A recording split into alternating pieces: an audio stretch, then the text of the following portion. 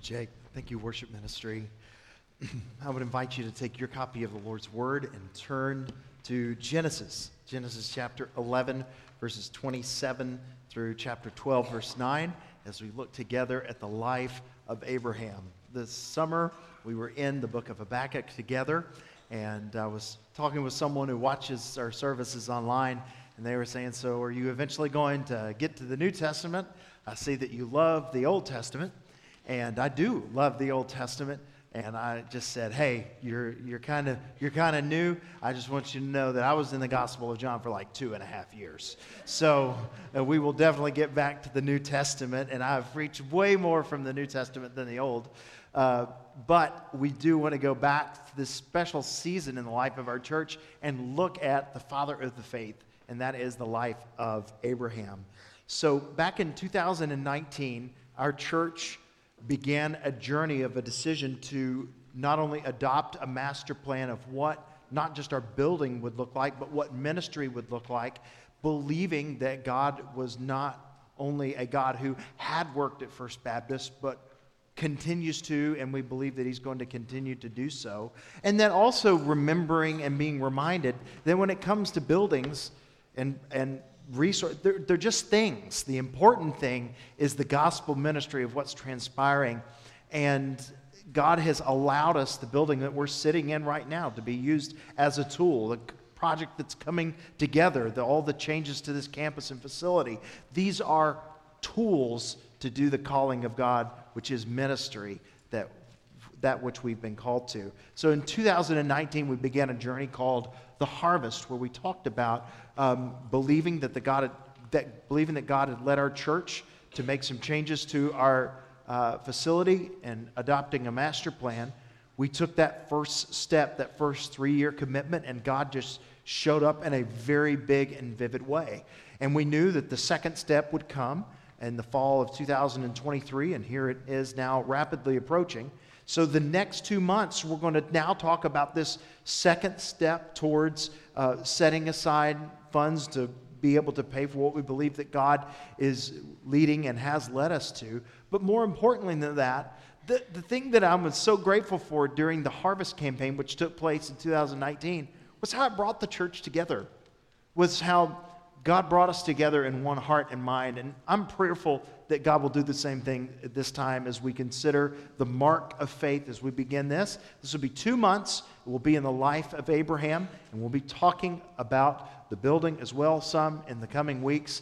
But I'm prayerful that God would do again a work of unity and a work of grace amongst us. So as I look back on that time in 2019, I've seen, and I saw, and now I've seen again what God has done. So I am looking forward with anticipation that God would do a great work in us again. But for today, we're going to be in the life of Abraham. In order to understand the life of Abraham, we're going to lay some groundwork going forward. This morning's message is titled Into the Unknown. Into the Unknown, again in this series, a mark or the mark of faith. Our main statement this morning is this, is faith is letting go of what we can see and hold to lay hold of a better world. Faith is letting go of what we can see and hold to lay hold of a better world. And this is captured even in the very first part of the story of Abraham's life. He is willing to let go of what is most tangible, to lay hold of what is intangible, but is secure by the promises of God. And this is what we're going to see today in the story. So beginning in verse 27, chapter 11, it says this, now these are the generations of Terah. You're like, Terah? I thought this was about Abram. Well, Terah is his dad. These are the generations of Terah. Terah fathered Abram, Nahor, and Haran. Haran fathered Lot. Haran died in the presence of his father, Terah, in the land of his kindred, in Ur of the Chaldeans. And Abram and Nahor took wives. The name of Abram's wife was Sarai, the name of Nahor's wife, Milcah, the daughter of Haran, the father of Milcah and Iscah. Now Sarai was barren, she had no child. Terah took Abram, his son, and Lot, the son of Haran, his grandson, and Sarai, his daughter-in-law, his son Abram's wife, and they went forth together from Ur of the Chaldeans to go into the land of Canaan. But when they came to Haran, they settled there. The days of Terah were 205 years, and Terah died in Haran. Now the Lord said to Abram, "Go from your country and your kindred and your father's house to a land I will show you, and I will make of you a great nation, and I will bless you and make your name great, so that you will be a blessing. I will bless those who bless you, and him who dishonors you I will curse, and in you all the families of the earth shall be blessed." So Abram went as the Lord had told him, and Lot went with him. Abram was 75 years old when he departed from Haran. And Abram took Sarai his wife, Lot his brother's son, and all their possessions that they had gathered, and the people they had acquired in Haran. And they set out to go to the land of Canaan. When they came to the land of Canaan, Abram passed through the land to the place at Shechem, to the oak of Moreh. It's interesting how often trees occur in Abraham's story. At that time, the Canaanites were in the land. Then the Lord appeared to Abram and said, "To your offspring I will give this land." So he built there an altar to the Lord who had appeared to him. From there he moved to the hill country on the east of Bethel and pitched his tent, with Bethel on the west and Ai on the east. And there he built an altar to the Lord and called upon the name of the Lord. And Abram journeyed on, still going towards the Negev. So our statement today is this: faith is letting go of what we can see and hold to lay hold of a better world. And I'm persuaded this encapsulates the life of faith and the first step of faith we see today in the man Abraham. So how do you take that first step of faith in order to be able to let go of the tangible to lay hold of the intangible? Well, first it requires an honest look at reality. Frankly, an honest look at reality is the prerequisite of faith. Friends, you're only going to let go of the tangible if you're persuaded that what is intangible, that what you cannot see, is better. Now, we live in a very sanitized age. We live in a very sanitized age, even when you consider just a few generations ago, but certainly in the time of Abraham. There's still sickness and disease and death and hardship in our world, but as 21st century American people, we are shielded from so much suffering in the world. First of all, commonplace illnesses that have been cured by penicillin and other antibiotics, which would have claimed the lives of many children just a few hundred years ago, many adults just a few hundred years ago, are now swept from away our vision. Why? Because of advances in modern medicine. Not only that, we're not around suffering all that much. First of all, the advent of pain-reducing drugs and painkillers and stuff like that allows people to experience suffering at a totally different level than they would have in years past. Also, even death itself. For instance, 100, 200, 300 years ago, someone, we don't do this much today, and maybe there's a few people in this room that live together as families, but a few hundred years ago, you most likely, as a middle-aged adult, still lived with mom and dad, or at least on their property, and perhaps even in the same house.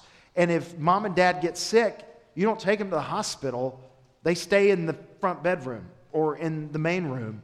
And the children and the grandchildren would have seen people age, see people die. If someone had a baby, it was at the house. If someone lost a baby, it was at the house. Like death, hardship, suffering, all of this was commonplace. Now, where hospitals, hospice care, all of the modern advances and conveniences, one of the side products and byproducts of all of this good care that we receive is that those of us who are well in the moment are shielded from the reality that life really is hard, and that suffering is real, and that there's nothing in this life you can hold on to that cannot be pried right out of your fingers. And then occasionally, the pain breaks through, the suffering breaks through, where, like even considering in my own life, when my magical life with 4 beautiful children, picturesque in every way, was shattered when my son dropped dead on our front porch. And all of a sudden, a pain and suffering broke through into our life, and the beautiful nature of this world, the world just got a little darker that day when I realized just how hard this place is. But there was an acknowledgement that took place. I was going to my son's grave a few months later, and I was walking through a cemetery in which he's buried. It's a cemetery in our community where I'm from. And I was walking to his grave, and I had noticed this section of stones, gravestones, that looked all alike each other. And there was this one headstone, and then next to it, going down the right side, were 7 identical headstones all the way down. I'd never paid attention to it before, but the headstone was a mom and dad, and the 7 were 7 different children they had lost either in infancy or they had lost as children to illnesses. And I began to think about that. Here I am grieving one son, and it was awful, and it should be grieved, still terrible, and affects me to this day. But I can't get my mind around 7 different children, and they buried all 7. Suffering was a part of the ancient world, and even just the world a few hundred years ago, way more than it is now. But when the suffering does break through in our day and our time, we're reminded this world is not the way it's supposed to be. Little boys aren't supposed to die. Babies aren't supposed to die. Mamas aren't supposed to get sick. Daddies aren't supposed to have illnesses and hardships, and families are not supposed to break apart. We all know this. And a look at the reality of this world lays the prerequisite for faith. If you're still persuaded that this world is the best thing that we have to lay hold of, then you probably haven't hurt enough yet. And God forbid that you ever do. Because it's the pain and the suffering in this world that makes us realize even the best, most precious, most beautiful things in this world can be pried right out of our fingers. And it lays the prerequisite for faith, which it is letting go for what we can see, to what we can see and hold, to lay hold of that which is not yet seen, but is all the same real and is a coming better world. So, when you think about Genesis, Genesis is a book. Genesis means beginnings. It's a book that tells you about why the world is the way it is. So, when we experience suffering, we say, life shouldn't be this way. Well, Genesis 1 and 2 in the Bible actually tells us how life was supposed to be. Genesis 1 and 2 tells us of a world it was created to be, and this is what's known as the created order. When we look at the world and say, it's not supposed to be this way, Genesis 1 and 2 actually tells you about a world where everything was supposed to be as it was. Genesis 1 and 2 tells about this created order, and it's interesting, there are 2 different things that are used to comment about this order. First of all, and this is, by the way, I'm going to be looking at themes in literature. Listen, the Bible is more than literature, okay? We all know this. It's inspired. It's without error. The Bible is more than literature, but it's also no less than literature. Don't miss what I'm saying. The Bible is more than literature, but it's also certainly not less than literature. What do I mean? That we're reading more than a biography. We're reading more than a biography of history. Certainly these things are true, but they're constructed in a way that we might reflect on God and who He is. And it's also constructed in a way where we might discover themes of the Bible. So the Bible essentially becomes this massive song where every part of the song starts riffing off other parts of the song. And that's why Genesis chapter 1, 2, and 3 are so foundational. In Genesis 1, we see this, is that creation is held in order by the skies. I don't know if you've ever caught this. This is really interesting to me. Genesis 1, let's put it on the screen here. Genesis 1, 14 through 19. This is the fourth day of creation. Keep in mind, when God started to create, there was darkness over the face of the earth. It was empty and it was chaotic, okay? And God said, let there be light on the first day. Well, on the fourth day, to ensure that the darkness of chaos would not overtake. This is fascinating how this fits together. I wish I could talk about this more. But to ensure that the darkness would not overtake the earth again, and that also to ensure that the chaotic waters would not overrun creation again, He creates the sun, moon, and stars. And God said, let there be lights in the expanse of the heavens to separate the day from the night, and let them be for signs and for seasons and for days and years, and let them be lights in the expanse of the heavens to give light upon the earth. And it was so, and God made two great lights, the greater light to rule the day, notice the word rule, and the lesser light to rule the night and the stars. And God set them in the expanse of the heavens to give light on the earth, to rule over the day and the night, to separate the light from the darkness. So let's put ourselves in the ancient mind, okay? As an ancient person, we don't know what they knew. They don't know what we know. They probably thought the earth was flat. They probably didn't understand that they were on a globe. They probably didn't understand the process of gravity and how the gravity of the moon draws in the tide. They probably didn't understand any of the scientific language that we have today. But here's what they could have observed. It doesn't stay dark because the sun comes up and refuses to let the darkness rule. So the sun rules the day, and the darkness only has the power for a short moment until the sun rises. So the sun rules the skies. Also, the moon. An ancient person wouldn't have understood the gravity of the tides, but wherever that moon was in the sky, it would have affected the tides so that the chaotic waters of the ocean could only come so far.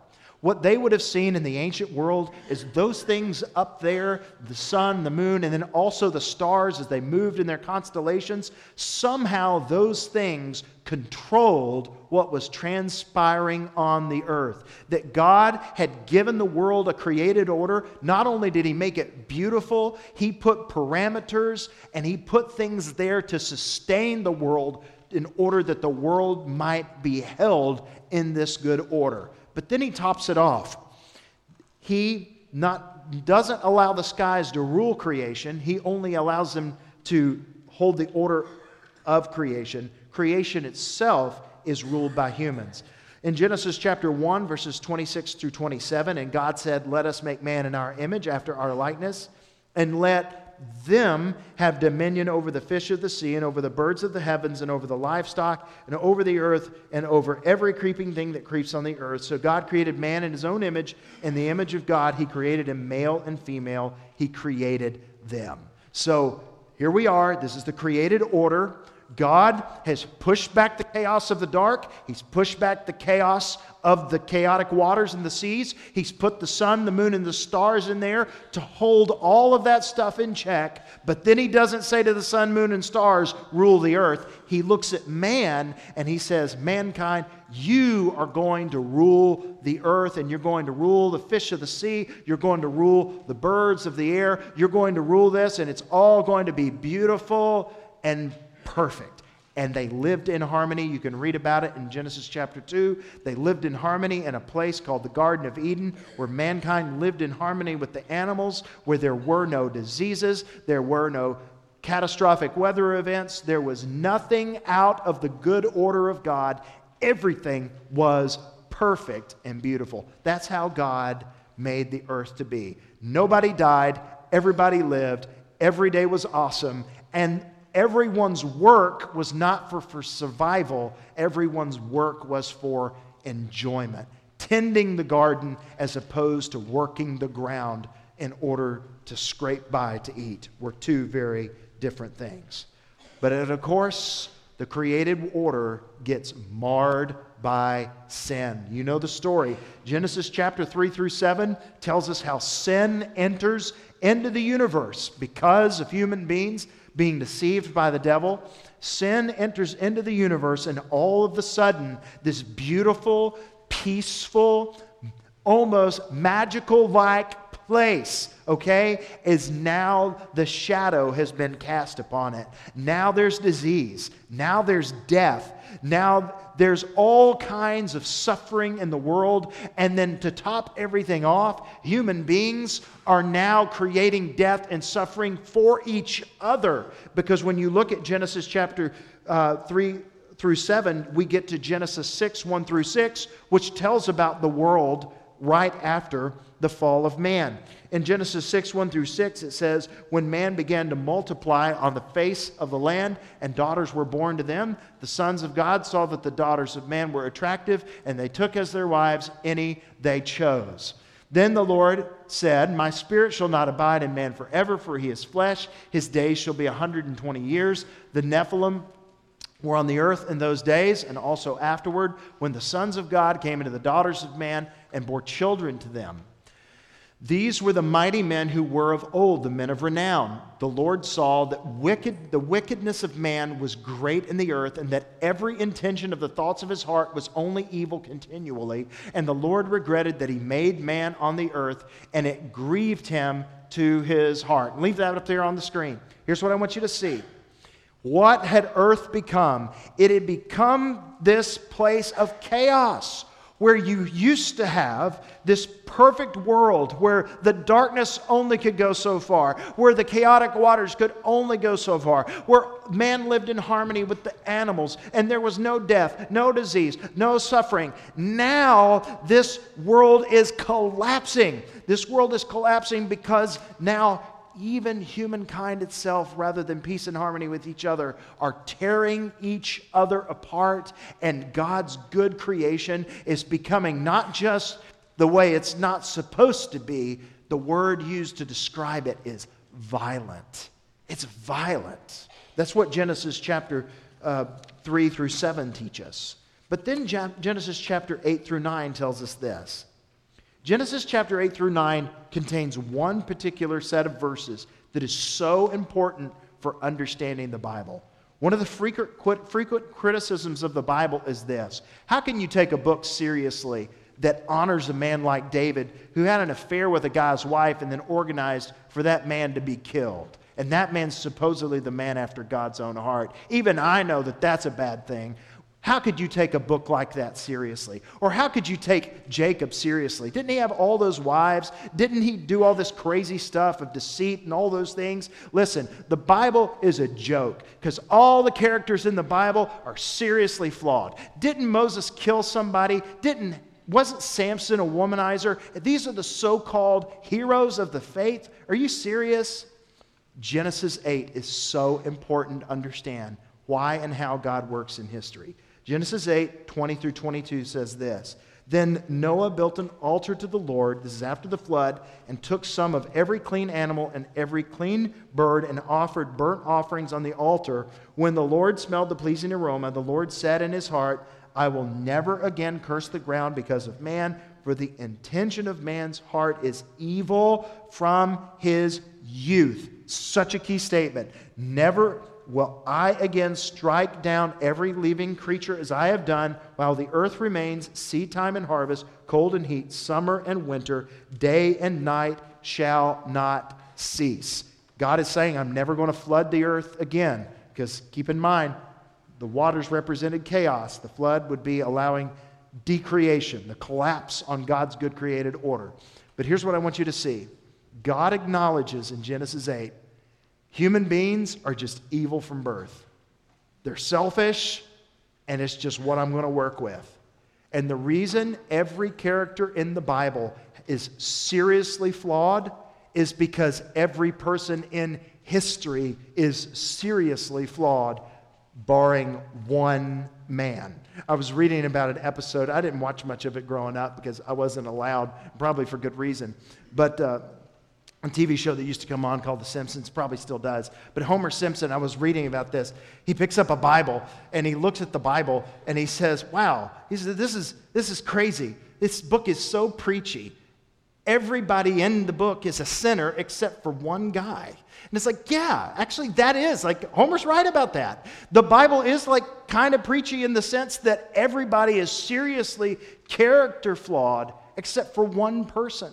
So when you read the story of the Bible and you're bothered by, how could God use a person like that? Because the person like that is the only kind of person that exists. We are all like really flawed. Some of us flaunt our flaws just a little more than others, but we're all really flawed. And Genesis 8 is so important to remember in that. But then Genesis 11, not only do we recognize in Genesis 8 that humanity is corrupt, Genesis 11 tells us what humanity does when it has a fresh start. God came in and he wiped out all the wickedness in the flood, and then he tells them, be fruitful, multiply, spread out, and make a better world. And you know what human beings do? They say, I think we're going to stay right here, build a tower. We're going to make a name for ourselves. In fact, Genesis chapter 11, 1 through 3, it says this. It says, now the whole earth had one language and the same words. And as people migrated from the east, they found a plain in the land of Shinar and settled there. And they said to one another, come, let us make bricks and burn them thoroughly. And they had brick and stone and bitumen for mortar. And then verse 4 won't be on the screen, but it says, then they said, come, let us build ourselves a city and a tower with its top in the heavens, and let us make a name for ourselves, lest we be dispersed on the whole face of the earth. What do we learn after God wiped the slate clean by wiping out all of the wickedness in the flood? That the corruption of humanity was still there, the world is still broken, and that to get back to God's design is not going to occur through judgment. There has to be something else, and that is redemption. Redemption, which brings me to the next thing. Genesis 12 tells us of what the world is going to be, and that is the redemptive order. Genesis 12 tells us what the world is going to be, and that is the redemptive order. The story of redemption starts in Genesis 12 with what God is going to do through Abraham. So, keep the parallel. Remember what I was saying? That the Bible is certainly more than literature, but it's certainly no less. When you're thinking about the way the first part of Genesis is structured, you have the order of creation held in place by the sun, moon, and stars. Now you have the order of redemption, which is not what God is doing in physical creation, but what God is going to do in humans through one family.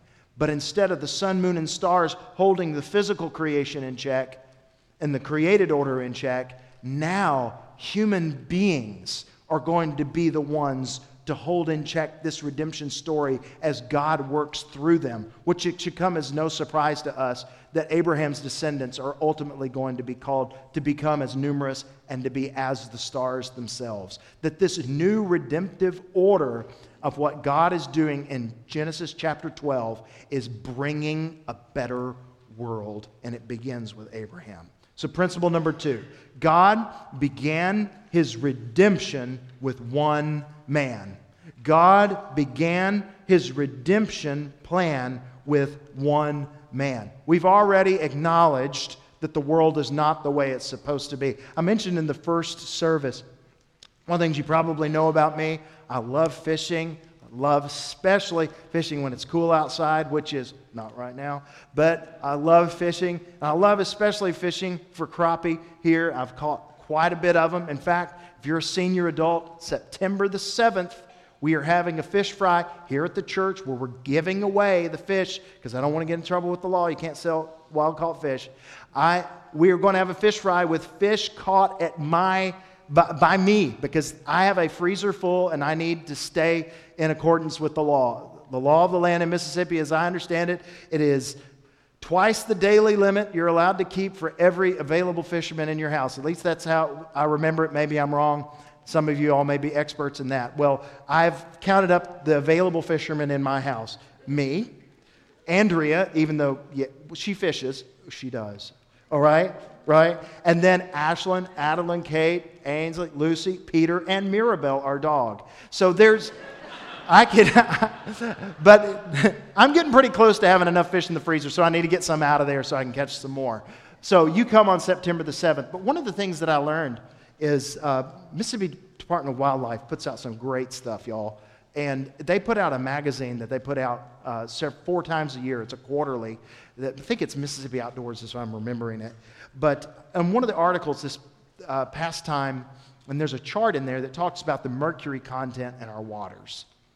And I didn't realize this until I started fishing, that all of our natural waters just about in the United States are contaminated with mercury. And that affects why certain people can't eat fish, and why, for instance, those carrying babies shouldn't eat but only so much fish, stuff like that. And I was just reminded when I was reading that quarterly, I was like, man, the world really is not the way it's supposed to be. Like, even in something like that, we're not even talking about the big things of society. We're just talking about, like, this world is, like, broken, right? What's God going to do to clean up this mess? What is God going to do about not just fixing the environment, but more so fixing the corruption inside of human hearts? It's Abraham. He's not using sun, moon, and stars. He's not using fish and animals. No, God's using people. And he moves to that. So here's what I want you to see. Several things. First, God began his redemption plan with one man, Abraham, specifically Abram. And he did this when he was a pagan. I want you to look at Joshua 24, verse 15. It'll be on the screen.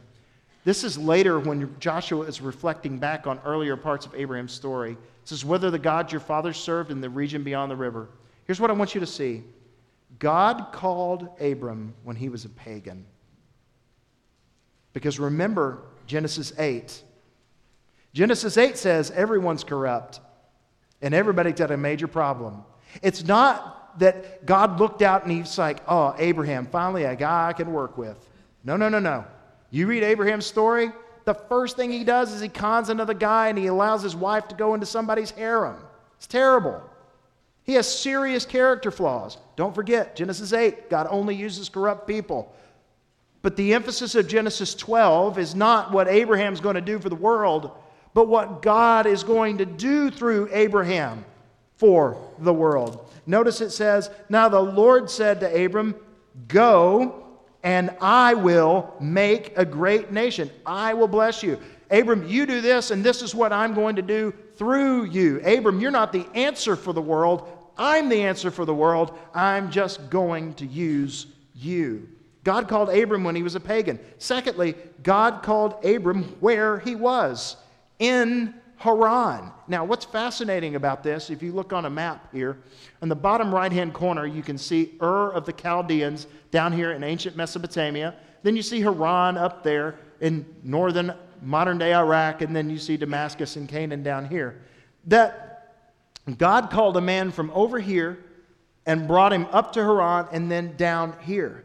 And he called him right where he was. This is not a man who was where he was supposed to be. He was just a guy. And God called him right where he was. Third under this is that God's call to Abram would not go away. It's one of the things that Stephen points out under the inspiration of the Holy Spirit, because Genesis certainly doesn't talk about it. I want you to read it with me in Acts chapter 7, verses 2 through 4, when he's speaking to the Sanhedrin. And Stephen said, brothers and fathers, hear me. The God of glory appeared to our father Abraham when he was in Mesopotamia. How about that? Before he lived in Haran, and said to him, go from your land for your kindred and go to the land that I will show you. Go to the next one. Then he went out from the land of the Chaldeans and lived in Haran. And after his father died, God removed him from there to this land which you are now living. We're told in Genesis 11 and 12 that Terah, Abraham's father, was moving his whole family to Canaan. But for whatever reason, Terah stopped. Frankly, if I had to guess, it's because his son died. And that tears your world up when that happens. But then God continued to speak to Abraham. You want to know how you know when God is working on your heart? It won't go away. How do you know when God is speaking to you? He won't let you go. He won't let it go, and he won't go away. And even though God spoke to Abraham, put the map back up, down when he was in Ur of the Chaldeans, and then he went to Haran and stayed with his family, God spoke to him again and said, no, you follow me. The call of God would not go away. Which brings me to the final thing, which is this, is that faith begins with a willingness to exchange the known for the unknown. 3 quick things here, and we'll be done. Again, what did I say earlier? The Bible is certainly more than literature, but it's no less than literature. And when you're writing a story, you create parallels that contrast and riff off each other. Abram's story is the exact opposite of Babel's story. Abram's story is the exact opposite of Babel's story. God creates a new people and a whole new world out of the flood, after the flood, and he says, all right, spread out and go to the unknown places. And they say, no, we're going to stay right here and just build a city right here. So they do the exact opposite. And what's interesting, they say, we're going to stay here so we can make a name for ourselves. But then Genesis 12 comes along, and God says the same thing to Abram. Spread out from your family and go to the unknown place, and I'll make your name great. And Abraham lets go of what he knows and he sees to lay hold of what is not tangible, but is only found in trusting the promises of God. Faith is a trade-off that's built on a promise, which brings me to the final thing. The exchange of faith leaves a mark. The reason we're still having this story in the discussion today is because Abram's life, this journey was a decision of faith. This text says he was 75 years old when he made this change in his life. Most of us at 75 are settling down. Abram said, Lord, if that's where you want me to go, I'm going to go. Maybe it's because his brother died. Maybe that actually helped him get to where God was leading him. I don't know how it works. But for whatever reason, Abraham said, listen, I can't hold on to anything in this life anyway. Lord, if that's what you want from me, you can have it.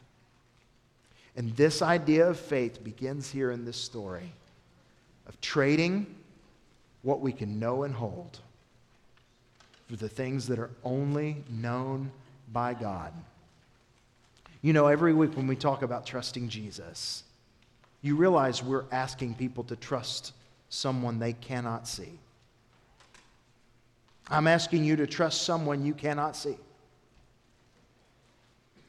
We get this from Abraham because Abraham didn't see God either, or at least at this junction in his life. But what Abraham did see are the promises of God at work in his life. And what you and I have to come to a conclusion about is it safer to hold on to this life, which is made up of, even at its best, stuff you can't hold anyway? Or are you willing to let go of this life, to pursue God and wherever He may lead, even if it's into the unknown, to lay hold of the unknown, things which cannot be lost? As we go on this journey of faith, I pray that God would work in our hearts to be able to answer that question as individuals and families. Let's pray. Heavenly Father, I pray you would take this word and allow it to speak to our hearts. In Christ's name.